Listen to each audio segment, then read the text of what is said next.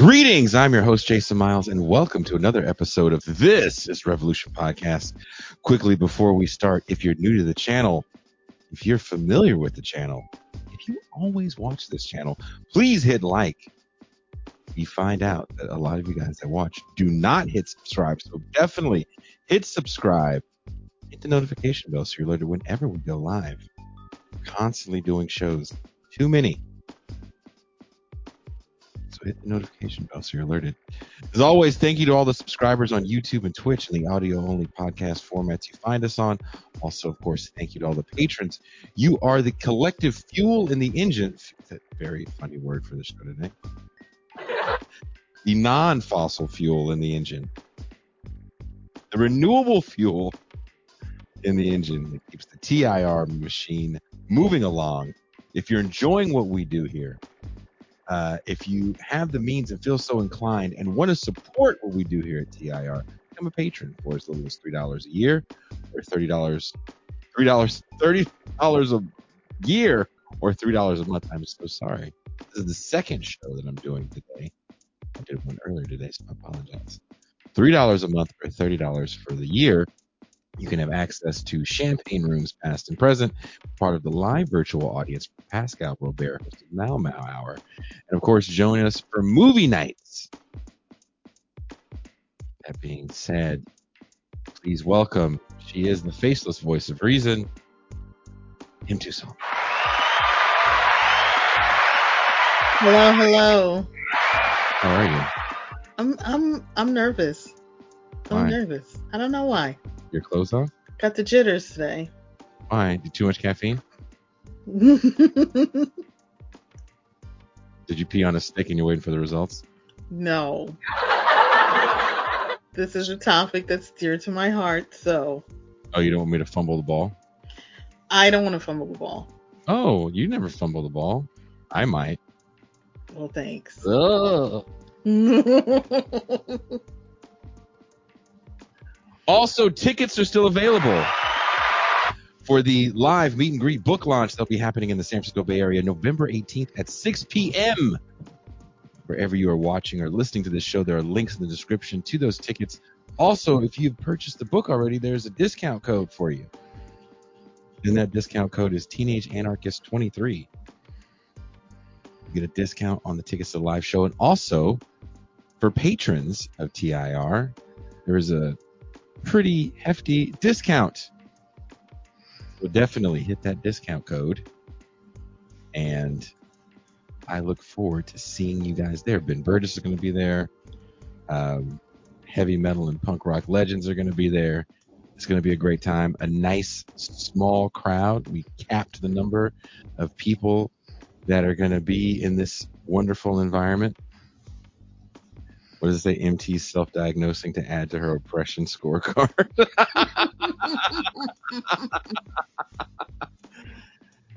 You guys didn't know that we all have an oppression scorecard here at TIR? Are you winning on yours? I think so. On your anti-racism, I can't even say anti-racism. Say that 5 times fast. No. That's why Kendi got all that money, because he could say it. He could just say it and not stumble over it. Candyman. The Candyman can. You know what? No one sent that picture. Again, whoever made the Candyman picture, I saw it once on Instagram, and I didn't think to screen capture it and share it. It should be a backdrop to the show.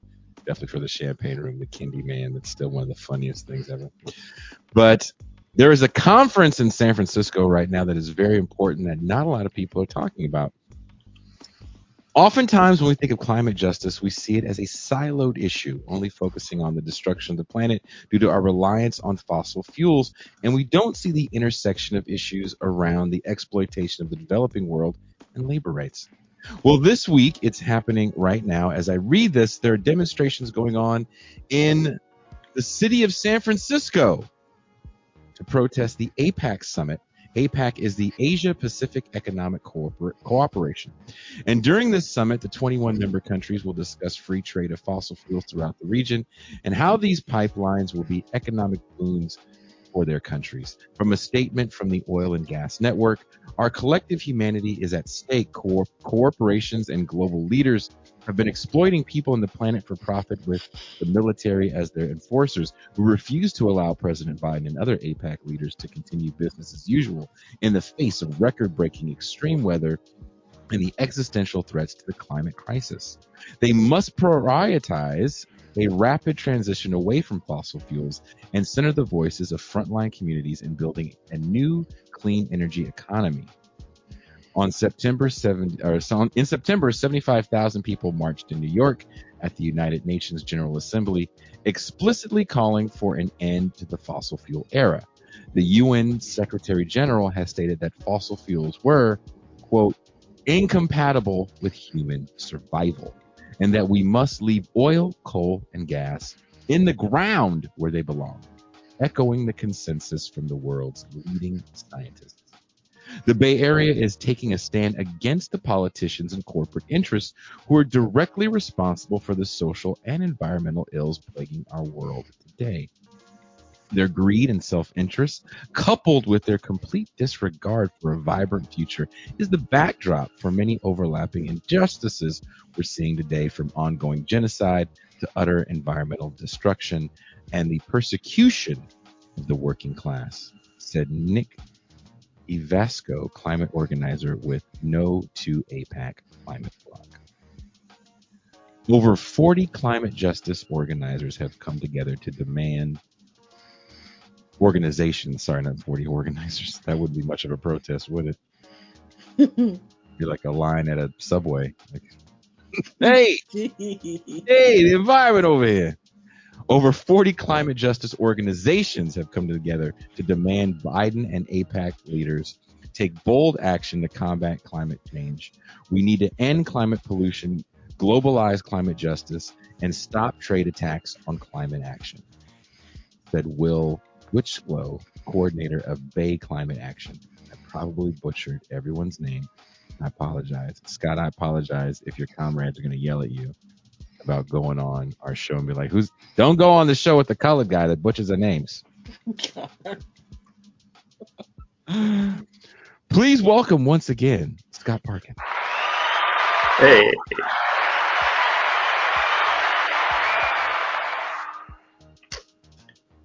Happy.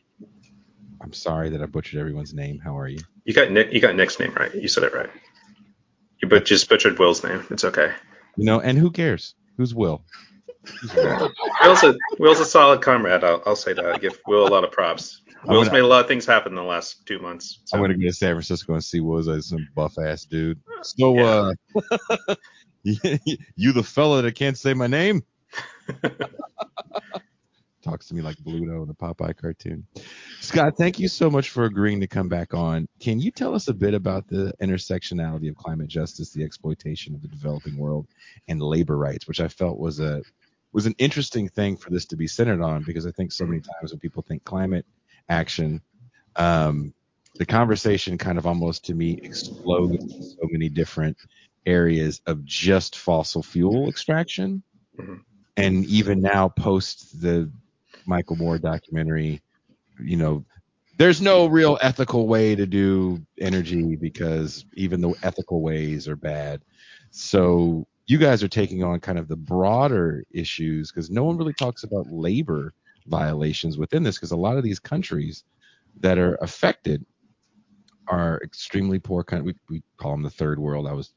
I think the developing world is the political correct.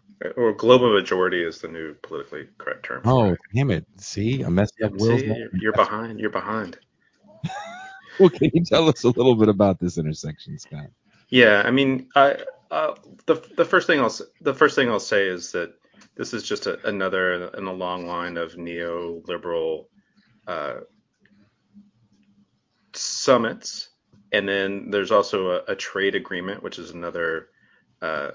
just another agreement to promote corporate neoliberalism. That we're talking in the tradition of the North American Free Trade Agreement and the attempts at the Free Trade Area of the Americas, which kind of got shot down partially because we protested it pretty hardcore in 2003 in Miami, and then the Trans-Pacific Partnership, which also kind of got went down in flames towards the end of Obama's administration. But the real intersection is this sort of is this neoliberal, let's exploit as much as we can of labor and the planet and natural resources for the ruling class. And so what APEC is, which has been around since the late 80s, is where the heads of, I think at this point it's 21 nations, which are going to be meeting and basically divvying up the global economy. We're also seeing like over 1,000 corporate CEOs and 20 to 30,000 negotiators and corporate lobbyists, and everyone are all going to be sort of like meeting in the Bay Area. The IPEF, the Indo-Pacific Economic Framework, which is the trade agreement that they're negotiating, is actually being negotiated right now in a hotel in San Francisco. We actually went out and protested it today. Mm-hmm.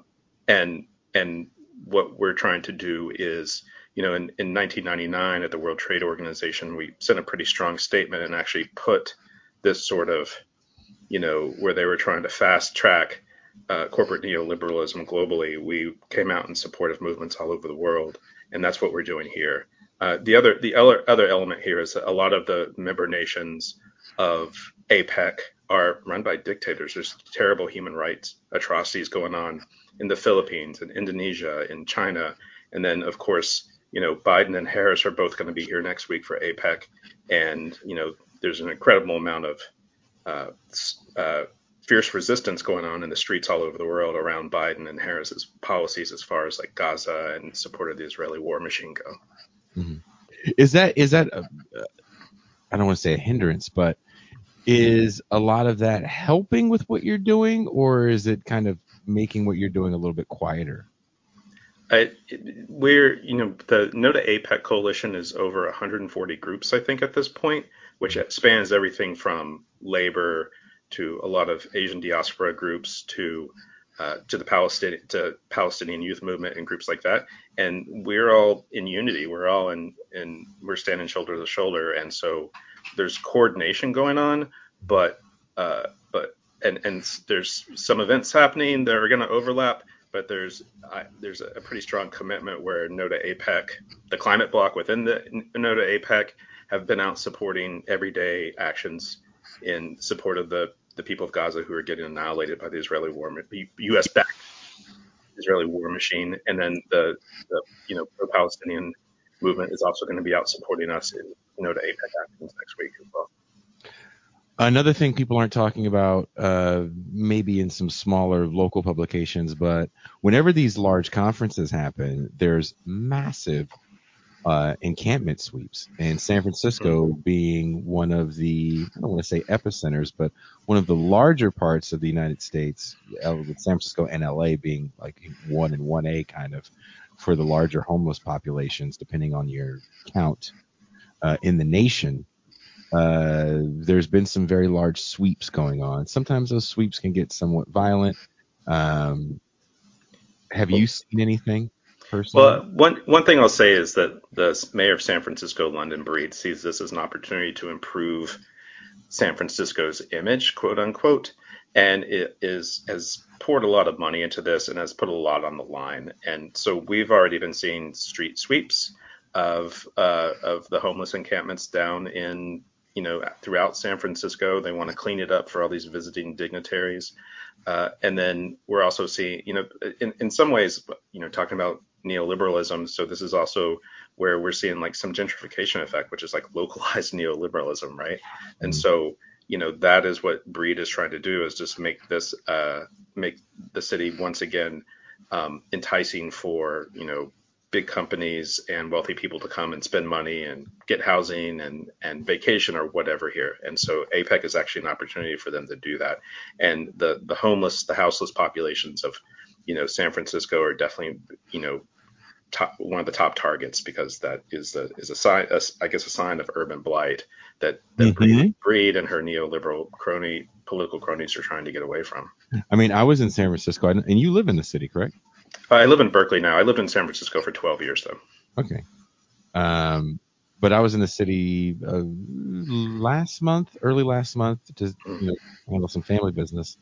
And I was surprised actually at how clean it was. I mean, it definitely had its little. They've been cleaning. They're cleaning it up for APEC is literally, and they're running an advertising campaign for APEC too, which is called APEC is going to be epic. But it's yeah, I've been noticing that when I've gone in the city the last few times is how much cleaner it is, and actually I see a lot less houseless people around It was. I was shocked. Yeah. I also went into the Westfield Mall, which is going over to new ownership. We don't know if it's closing. And that's right where APEC's going to be too, right around there. Because it's going to be at Moscone.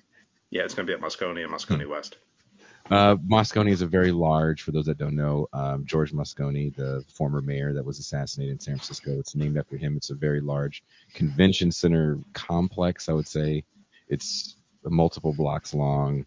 I was there, and one of the developer conferences was going on, so it definitely was getting cleaned up for that. But I didn't physically see any sweeps. I've been seeing. I haven't seen any either. I have been seeing them in the news though. Are they talking about it in like stuff like the Chronicle or more of the weekly papers and independent? It's and like indie journalists and in social media and things like that. Gotcha. What are some of the groups and organizations involved in this protest? What is the larger No to APEC coalition? The larger note, I mean, the International League of People's Struggle, which has actually been around for a long time, is actually a center. And I can't actually speak too much to them because I've actually just become familiar with them. But there's a lot of Asian diaspora groups, and ILPS, and a lot of actually, honestly, Filipino diaspora groups. The Bay Area has a huge Filipino diaspora. Which have been in many ways the No to APEC coalition is rooted in that, and the fact that Ferdinand Marcos Jr. is actually coming to San Francisco for APEC has particularly activated those communities. But that's a big part of the leadership of the coalition, I would say.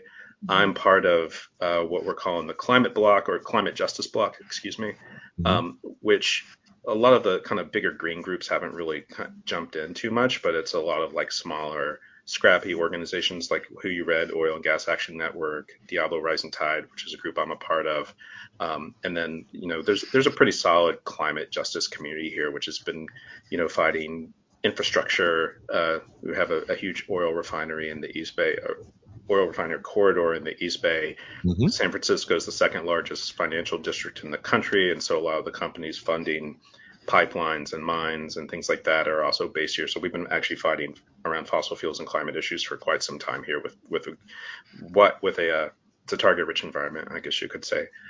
Labor is actually very engaged here, and I believe that of all the 7 counties in the Bay Area, all of those county labor councils have signed on to No to APEC resolutions. The Oakland teachers have, UAW Region 6 and 9, Region 6 being all the western states. The longshore workers have signed on to No to APEC resolution. And then, there's, groups like that organize around freedom in Tibet and Hong Kong, and those groups are also involved because Xi Jinping, the president of China, is coming as well. Wow. We're in a movement of movement moments. They talk a lot about that with Seattle in 1999. It was Teamsters and Turtles. Very similar dynamic going on here. So you are in line with labor unions, what you're saying? Yeah, the labor's marching with us. We're very solid with labor. They're great. And is there still a hotel strike going on in San Francisco as well? I believe I've actually been seeing news about that. I can't speak to that. Gotcha. Expertly, I guess you could say. Gotcha. No, that's fair. Toussaint, since this is something very near and dear to our heart, she actually came up with a bevy of questions for you. Toussaint, why don't you do your thing? Sure. Why meet at the Asia Pacific Economic Cooperation Summit in San Francisco? Is the idea to disrupt the conferences? Oh, we're definitely looking to have some sort of what I would call a direct intervention on they're having a CEO summit and a heads of state summit sort of simultaneously, and you can actually you can go and look at APEC's website and see the schedule, and you see where like Ferdinand Marcos is on a panel with the CEO of Uber, right? And I'm serious too. the CEO of ExxonMobil, Darren Woods, is actually one of the keynote speakers. And so we want to, we've designated November 15th to be a shutdown the APEC CEO Summit Day, encouraging people to come out early in the morning with us, 7, 8 in the morning, whenever you can get up and get out there. And we are looking to, disrupt it as much as we can, because this is basically just like a ruling class party where they're going to get to celebrate themselves and divvy up the 60% of the world's population lives in the APEC countries, and so they're going to divvy up trade rules and environmental regulation and everything like that about how they could just like roll it back and do away with it, in my opinion. So we're gonna give them a very hard day, and there are many other protests planned for the whole week. So right, you're gonna give them a hard week. Yeah, we're gonna give them a hard week. My main focus has been organizing the 15th, though. Oh, that makes sense. Yeah, well, what does a week of protest look like? A week is a long time. How does that work? I mean, technically it kicked off yesterday, and we a banner got hung off of the Bay Bridge, over the tunnel over the Bay Bridge, which it was a message around fossil fuels and the climate crisis. Today we had a small little demo outside of the IPEF negotiations happening at the Marriott Marquis in downtown San Francisco. On Saturday, there'll be a counter summit at San Francisco State. It's sold out, I guess you could say, but that's where a lot of this movement of movements will be meeting and talking with each other. And then on Sunday the 12th, we're having a pretty big family-friendly rally meeting down around the Ferry Building in San Francisco, and marching up Market Street up to Moscone, where the summit will be happening. And then lots of smaller things, like there's a lot of I would say there's a lot of demos being planned around places where we think Biden or Marcos or Xi Jinping will be having meetings or dining or whatever, things like that. Just go to Daly City if you want to find Marcos. Yeah. Only real Bay Area people know that, James. And then the 15th will be a big to do. Nice. The morning of the 15th at Moscone. Okay. How does a person like you get ready for a week of protests like this? And are you expecting a large number of protesters to be there the whole week? We are expecting a robust turnout, to say the least. I mean, like I was saying before, is that we're in solidarity with people who are doing action on Gaza, and so there's 50,000 people marched in San Francisco last Saturday around in support of Palestinians and the people of Gaza, and so we're definitely in solidarity with them, and we understand them to be in solidarity with us too. We have a super chat on the screen from JB. Thank you so much, JB. What's APEC's relationship to the Atlantic Council? Has APEC been affected by the shifting global relations as Global South begins to align with China, Russia due to Ukraine and now Israel conflicts?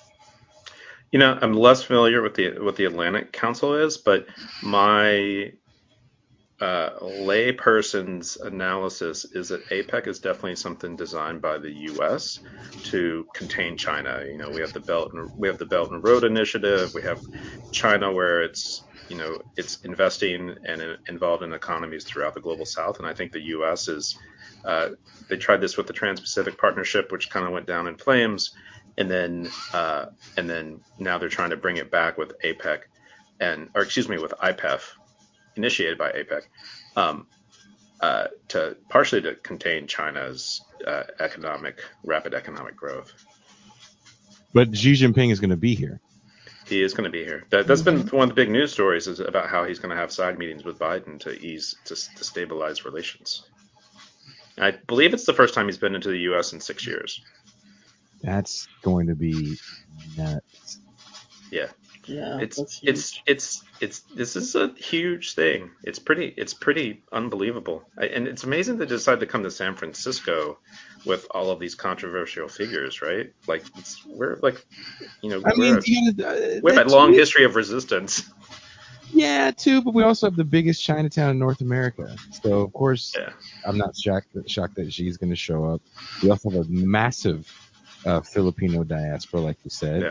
So I'm not surprised at all that you're going to see is it Bong Bong Marcos showing up? Yep. Yeah, so that doesn't surprise me like one bit that they would want to come to this, make the city look pretty. It is still a beautiful city, and this is a kind of a cool time of year to be in San Francisco. It's not that cold. No. No. So I get it. I definitely get it. Um, what do you say to the idea that protests outside these important conferences don't matter because the decisions inside the conferences have already been made? Yeah, I hear that a lot, and what I think, I think we actually maybe talked about this last time I was on. I think protest serves many. It has different things that it can do. It serves many. It serves many goals, I guess you could say. Is that we are courageous people are throwing down all over the world right now, and as we see this sort of real blatant uh, just gathering of the rulers of the rulers of the world in many ways. Uh, I think what protests will do is we're going to shine a light on that. I think we're going to shift paradigms as far as people's perception of what is going on in the world and how it's working. I definitely think that there's going to be a lot of action targeting Biden and Harris around Israel and Palestine.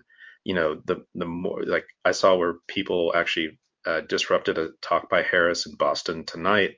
I saw where thousands of people were on the street at a fundraiser in Chicago today against Biden, and it's just like evidence that you know one, we're not going to take it, and two, I mean, to me, in many ways, we're we're closing in on like a sort of like 2020 uprising um, sort of like scenario, and I think that shifts people's minds. I mean, I don't actually think that uh, protest is going to stop the IPEF or it's going to like break the ruling class, but I do think it's going to like have a sort of like consciousness shifting sort of effect on a lot of people around the world. And I think us doing this here, where everyone else is doing it around the world at this moment, is going to be really important. Interesting. I was a little rambly. I'm sorry, but I No, kind no, of no, no, no, I no. I did. mean, that's look. You weren't prepared to take that question. It's not like we sent these to you a week in advance, Yeah. and we're trying to have an honest conversation here. Um, this question is from Tucson. She's having some issues with noise in her place right now, so I'm going to ask this on her behalf. Cool.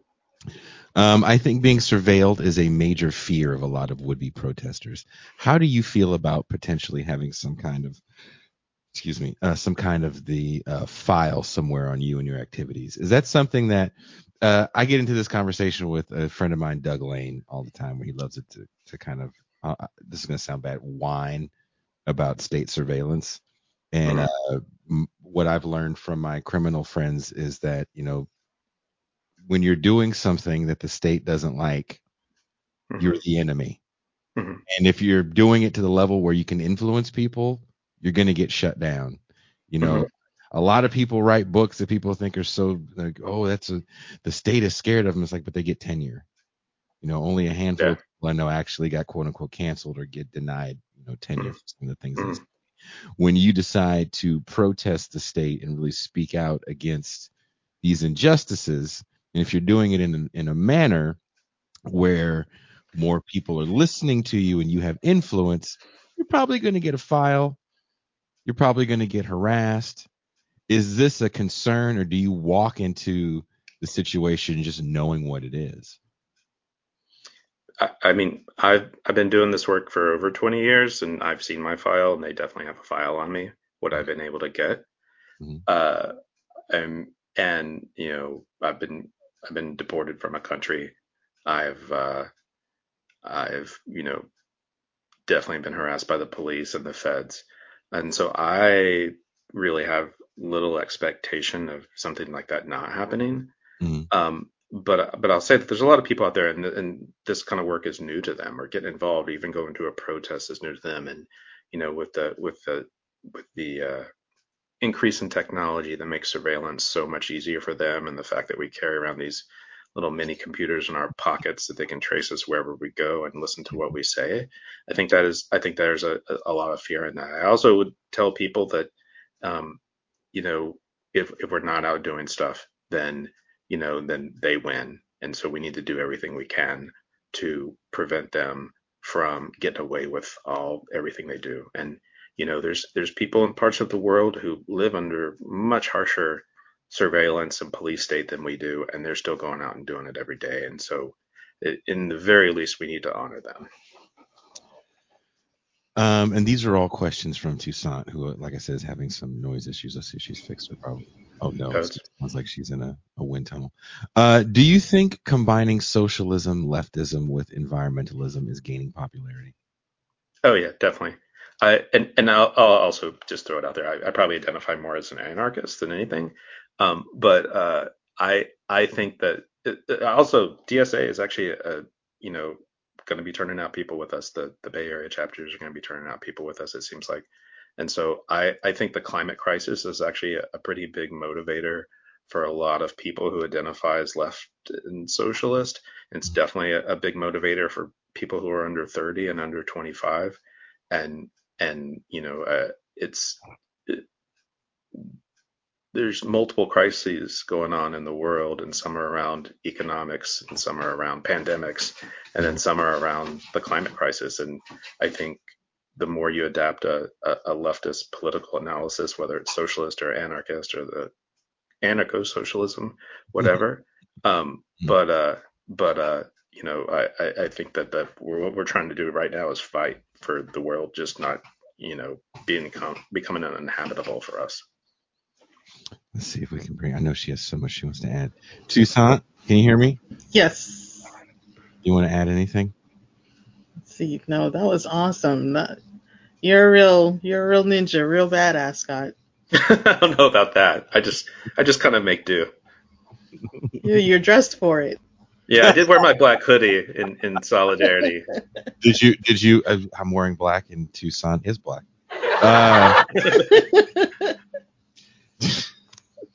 Do you do the thing when you go to protest? Do you wear a mask over your face too? I do, but not for I wear that more around for COVID reasons. Oh, okay. So it's not I, like. So you have a COVID mask, not a look cool mask.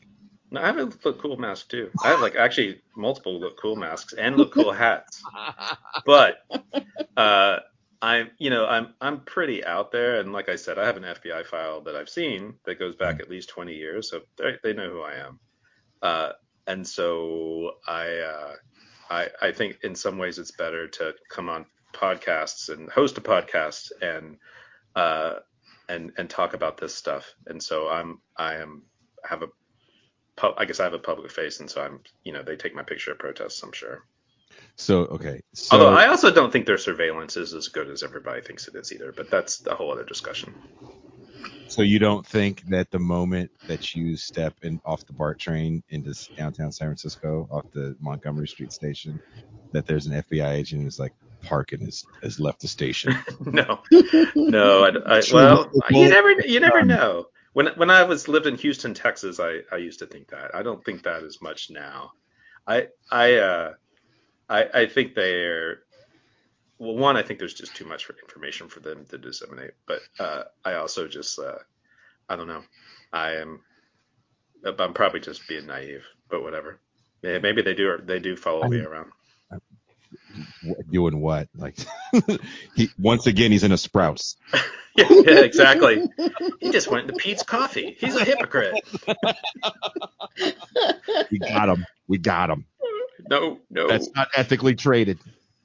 Put it on the net. He's done. He's not drinking independently fair trade coffee from, a co-op in Guatemala. He's married to another white woman. It's just this is Yeah, right. what kind of activist is he really? Um,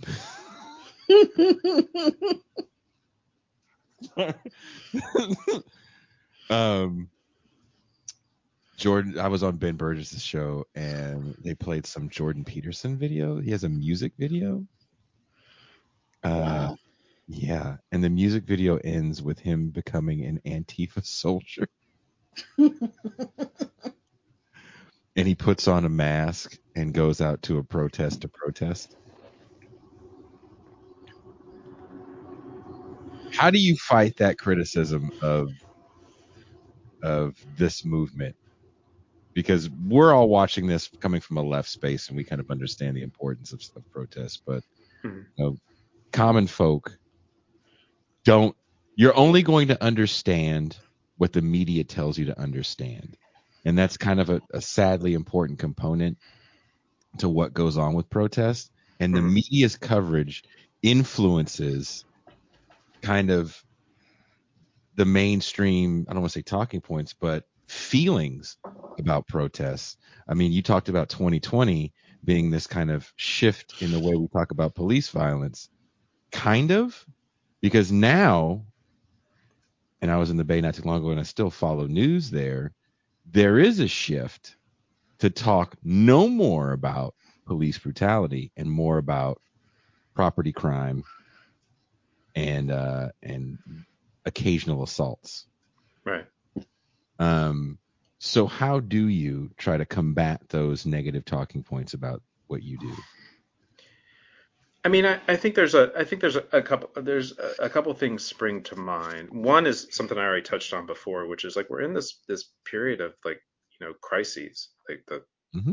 you know, the the ice shelves are collapsing, and there's wildfires, and there's superstorms, and there's, the economic gap gets wider, and there's, lack of support for people, even though we still have a pandemic raging in many ways, or people are being strangled by healthcare debt or student debt or whatever. And so we have these multiple crises. And so there's where you can sit at home and, watch the internet and watch YouTube or watch TV, depending on what generation you're in, or you can go out and do something and take a little bit more agency. And I think that the agency piece is like a big part of it for me about why we protest is like there's a lot of I'm a big believer in participatory democracy. I'm not a big believer in electing somebody from, bad party one or worst crazy party, and giving them my power. And so when you're engaged in protest, when you're engaged in direct action, and when you're engaged in organizing, you're taking some agency. You're participating in politics. Wherever it is, whether it's building a community garden in your neighborhood, or whether it's knocking on doors for some socialist candidate, or whether it's engaged in direct action at a corporate summit. And so those two things is, one, the world is so bad, we need to be doing this. And then two, this is how we, are going to, this participatory democracy piece is actually really, really vital to us having a society that still matters, and not just being some sort of, we're either living in an authoritarian regime, or we're just like consumers who are a barcode for rich people to get richer. What do you think about the fact that for most people, most voting people, politics is kind of about consumer choice? I mean, I disagree with that. I mean, I vote, but I also am like engaged. Even when I had a job that was not being an organizer, I was still engaged in organizing in my all of my spare time. You also have had an FBI file for 20 years, so you Yeah, and I had just, yeah, that's true. that statement. Yeah, it's because I was, I may have visited the homes of corporate CEOs at a protest at some point in the past, in Houston, Texas, which is not the friendliest place to do that, or back then anyway. It's much better now. But I do think that, to your question is, I do think voting is a bit of a consumer choice. I do feel like sometimes it's in many ways it's harm reduction, although with currently what Biden's up to, it's hard for me to make that call right now. Okay. But I do think that there's like a level of power that can still come with that. I just also think we need to be doing everything else. I think this is a holistic effort, and so you need to be out marching, or you need to be doing a sit-in, or you need to be voting, or you need to be, helping the community find an incinerator in their neighborhood or whatever. Mhm. I mean, how involved are you guys with the goings on in a place like Richmond, California, which is not far from you in Berkeley at all, as far as the Yeah, refinery? it's like 15 minutes up the road. Mhm. We've been organizing I've been organizing in Richmond since I moved to the Bay Area in 2006, partially because the Chevron refinery is there, and I've done a lot of climate organizing and anti-oil company organizing, and work a lot with the community groups and activists up there. Some of our best allies are people who live in Richmond and have organized, dedicated their lives to fighting Chevron.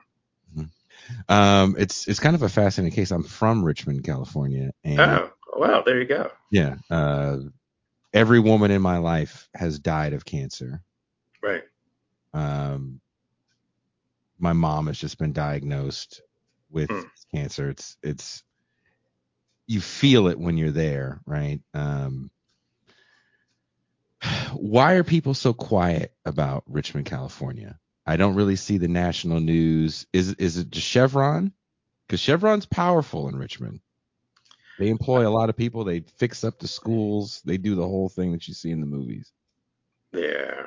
And I mean, we've seen their power to be able to destroy people who have been successful in fighting them, right? With Stephen Donziger and with what they did in Ecuador. Um, I'm, in many ways, Chevron owns that town, but they also elect a city council and mayors, which are, in defiance of Chevron.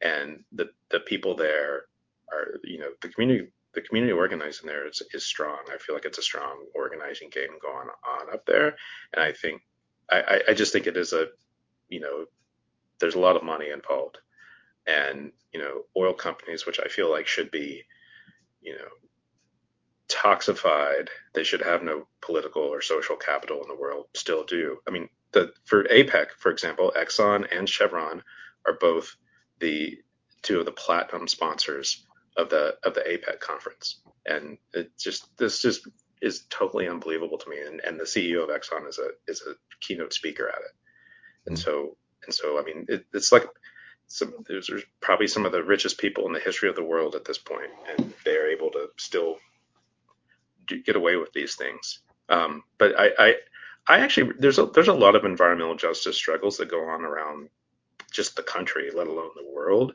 Richmond is one of them. Whereas, like, how is this not more stamped on people's consciousness? I mean, every time the refinery gets a fire, apparently the retardant that gets sprayed in the air is deadly. And again, I'm not an outlier of a No, person that grew up in that city who's had people affected by cancer. I mean, I would say people all over the Bay. I mean, the Bay Area people all over the Bay Area are very aware of it. I mean, it's we've had mass marches of thousands of people go, rattle the gates of Chevron at the refinery and at their headquarters in San Ramon. It is pretty unbelievable that they get away with that level of murder. I think there's a racism element. I think there's a poverty element. Mm-hmm. Uh, and and then there's just like the super wealthy oil company which hires really expensive lawyers and hires really expensive PR firms and really And they expensive lobbyists. and then they do stuff, right? Then they go, oh, well, Yeah. let's redo the playground at Perry's Elementary. This One of my comrades actually Nick Avasco, one of my comrades who's working in the climate block with me calls it solidarity washing. Mhm. And it's really true. It's these companies, particularly I think since 2020, but Chevron's been doing it for a lot longer, where they're just they're doing their corporate purpose, and it makes them look like they're woke and socially conscious or whatever. Oh yeah, we got some colored people and a colored woman Yeah, in the C-suite position. Look at that. yeah, I mean, I wrote about that in my recent article for Damage Magazine. Talking about kind of the follies of anti-racism, which I think is still used to kneecap the left, where You have a city like Richmond that's very, very poor. It's definitely below, I think it's like 10% below the state poverty line, and also the national poverty line. It's one of the poorest cities in the country, but it's also one of the most diverse cities in America. As someone's reminding us in the chat, Richmond was the first city council to support Palestine too. And and I actually feel like the people who actually live in Richmond are actually pretty progressive. I think a lot of people who work at the refinery don't live there. I don't know. I'm like I They said, I'm think, from there, Scott. I'd push back against that. okay, maybe you know better. You probably know better than me. Depends on what part. They live close to El Cerrito. They're a little more progressive. Yeah, But no, I mean Richmond's too been much home. Berkeley. Too much Berkeley in my mind. Sorry. You're thinking about the annex, Yeah, You're thinking yeah, about Carlson back home. There's something to be said about living in a city that's filled with people from like war-torn countries and yeah. really understanding global strife. You may think you have it bad, but then when you start to have friends from Laos and Cambodia and you hear about how they came to the States, you're like, okay. maybe the inner city ain't as bad as I thought. Tucson, I know you want to add something to this. Here we go. Mm-hmm. Hi. I'm enjoying the conversation. The Bay Talk. Yeah, this is the most exciting Bay Talk you've had in a while. Sometimes I tune out, honestly. I'm a New Yorker. I know the hate is real. I just want It people to know is. the East Coast West Coast hate here is real. Do you think Scott Parkin can dance because he's been living in the Bay for so long? He's dressed for it. Definitely, definitely. Ready to get down. I was a lot more of a dancer when I lived in Houston, Texas. To be honest, it was a lot more happening there for the dance scene for me. Okay. Well, I don't know what part of Berkeley. I mean, the Bay is not the same Bay I grew up in many moons Yeah, ago. yeah. Sproul Plaza is not the Sproul Plaza that it was in the 90s when I was coming up as a young person. Tucson, I know you have some more questions you want to ask. Yeah, let me ask you. I think that organizing is kind of having a moment right now. Mhm. You see it on these podcasts where it's like people want to know more about organizing. What can you tell us about being an organizer? Do you think that that should be a goal for most people? Somebody's got to follow, right? We can't all be organizers. I mean, that's the job of an organizer, is to put themselves out of a job by making everyone else organizers. Um, I've never heard that. yeah, that's a thing we all say in the organizing world. We need to organize ourselves out of a job. Um, I mean, I think, yeah, I definitely think there's a lot of people out there, and I think it's a very honorable uh, trade, and so I think more people should be doing it. It's definitely organizing is definitely having a little bit of a moment right now with a lot of things that are going on in the country and the world. Mm-hmm. But as I also still don't think it's enough. We still need more. I mean, uh, on our podcast, we actually talk a lot about how all this money that goes into electoral campaigns would be better served going into like an organizing project in Richmond, California, or in the east side of Houston, or anything like that. Like, Louisiana by the factories, yeah. yeah, Louisiana. There's a whole bunch of like liquefied natural gas export happening all over Texas and Louisiana, and and uh, and we need more organizers, and we need more people taking action too, but like definitely more organizers who can like move some of this and challenge power and fight back and all that kind of stuff. Speaking of pollution and how it affects poor communities, earlier today I interviewed Greg Palast, Hmm. and he's doing a documentary about the Osage Indians. Hmm. And they, for those that don't understand, I'll try to be as brief as possible. The episode airs in a few weeks, but they found oil on some land they were moved to. The state took it over, killed a bunch of people. The Koch brothers ended up taking over what was left and extracting it. And while they were extracting the little bit that was there, they were just letting all kinds of sludge just spill off into the drinking water kind of destroying already horrible land as it is. Native reservations definitely got it with fracking in the Dakotas. Uranium mining in the Four Corners. We don't hear too much about that. You kind of sort of will hear about refineries because you can visually see a refinery in an urban area. Mhm. And I feel like even that conversation for a lot of people, not people like yourself that have been in the know for so long, for a lot of us more lay people, is like a new conversation of, I didn't really put two and two together that these bad neighborhoods are all next to these massive refineries. For those that don't know, Richmond, California has an alarm for when the air is too toxic to breathe and you can't leave your house. When I was a child, before that alarm was installed, people died. I forget how many. I think 12 died because it wasn't Chevron. It was another refinery. I can't remember which one. Or maybe it was Chevron. I think it was Chevron. It was in 2012, right? No, I'm talking in the 80s. But there was one in 2012 where I think people died too. Yeah, That was a the Chevron alarm fire. went off, right? Yeah, the alarm went off. So think about that for a second. There's an alarm in a city to let you know not to go outside because you may die because Yeah. you live that close to a refinery. Yeah. I still see a lack of conversations around this, or even, kind of trying to alert people to these dangers. Yeah, I mean, I think that's the role of organizing too, is that we organize a community to like rise up and say, I don't want this in my community. Mm. And I've been working for 17 years, working on just environmental issues, mostly around fossil fuel extraction, some combustion, some infrastructure like pipeline fights, Mm. and I think that there is the places where this stuff happens is so poverty stricken, and a common term for it in organizing circles, or in environmental and climate organizing circles, is sacrifice zone.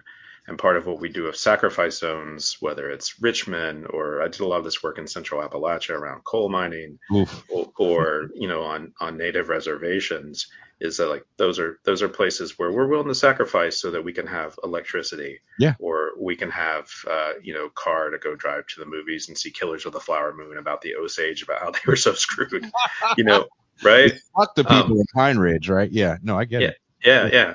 And I think there's a lot of great organizing that's happened in those communities and in those sacrifice zones, and still, Wall Street, big media, big oil, coal's coming on its way out, but like, they still control everything. They control the political apparatus. They control, uh, the regulatory apparatus, and it's really troubling that it lifts my spirits though to see like so many people taking action on so many of these issues for the last like 10 or 15 years though. I think I don't know what the shift's going to be, but I do feel like there's been a shift. And the you know there's a stat that something like half of people under 30 identify as socialists right now, which I think terrifies the ruling class. Mm-hmm. I mean, what are those? Really? That's an interesting stat. Is it half of the white people? Probably. Well, the ones who all went to fancy schools, right? Okay, I was gonna say because there's like half of white people that went to a liberal arts college. Yeah. Okay, I'll buy that. Yeah. But if you told me half of the people, I'd be like, I don't know. I don't know. I mean, I do talk to regular people when I walk around Bay Area. Yeah.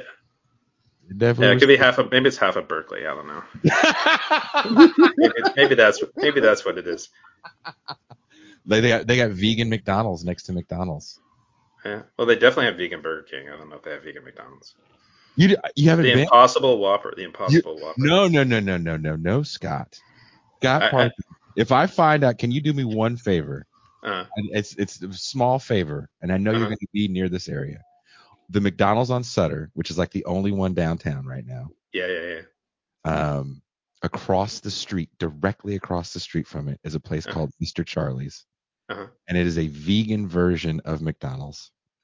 ah, Directly across the street, same colors, you cannot miss it. across Market Street? Across Sutter. Oh, across Sutter. Okay. So if you, it's financial district. Yeah. Yeah, yeah, no, that's where our office is where I work. So, Exactly. You're right there. You know the McDonald's I'm talking about. yeah, yeah, yeah.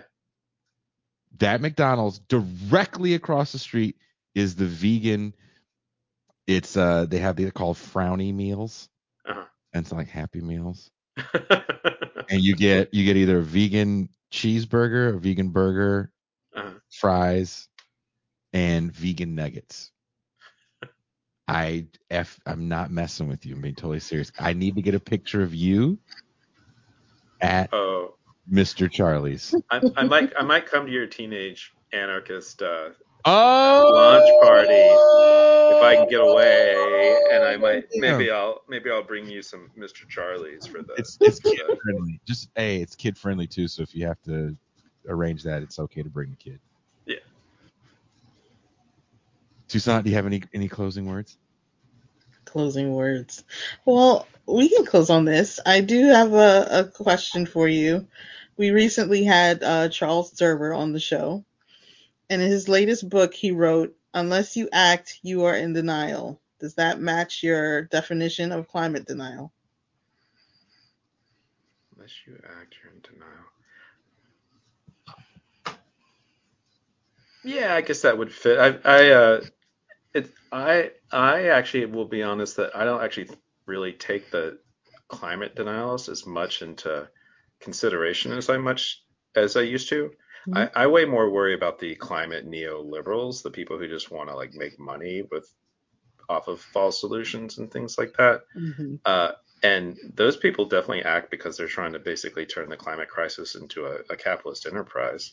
Mm. Right. But the climate deniers are definitely people who don't want to act. I mean, I'm from Texas. I've been around a lot of those regular folks who would just be happy to stay at home and watch Fox News and watch the Astros or the Rangers were in the World Series or whatever. But it is interesting. I do, at least within some of my circles, they've either gone crazy right wing and everything is they deny everything, Hmm. or uh, or they have many have come around. I was actually surprised how many of them actually voted for Biden in 2020. Just as I'm from Garland, Texas, which is the suburbs of Dallas, and Ah, so I call it my Garland, Texas test. And so I'll look at the people I went to high school with on Facebook and see, if they're like frothing at the mouth, Trumpers, or if they have like kind of come around on some of these issues. And it's an amazing little split. It's a lot more than you'd think. I try to tell that to people all the time that want to assume that all Republicans are Trump fans. And while I am not from Garland, Texas, the town that was based off of King of the Hill, Arlen, Yep. Texas Yep. is based off Garland. Um, I did live with a white family that are Republicans, and they did not like Donald Trump. Yep. Donald Trump is bad for business for the GOP. I don't care what people say. He's Yeah. great Yeah. for anti-authority business, right? Because there's people that just hate authority. But Yeah. He's definitely.